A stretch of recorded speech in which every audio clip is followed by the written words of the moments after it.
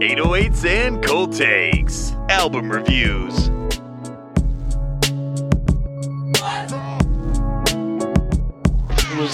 Mine are Yeah. fast. Okay. I'll start. Let me get my phone. Carlos, and I'll do your album that you gave me, the Mac Homie album. Dia de los Muertos. I don't want to butcher the first half of the name, but the Mac Homie album. Carlos, what the fuck is this shit, dude? What the hell is this? This dumbass album.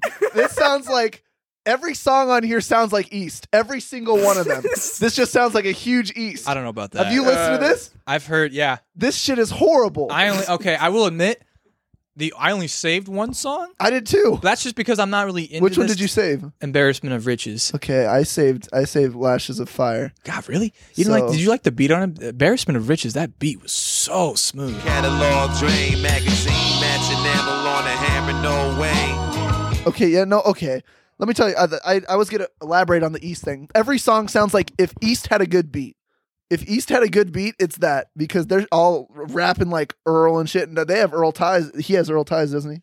You said Earl. Didn't you say Earl produced it? Yeah. I was looking through some of his shit, and he works with Earl a lot.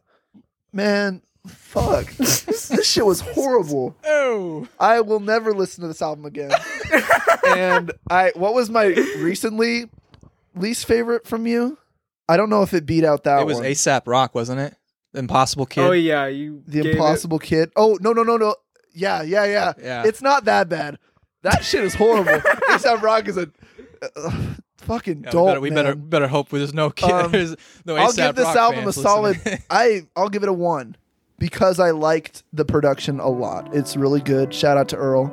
But man, what the fuck? Wow. Horrible Drop the album. bar, Los.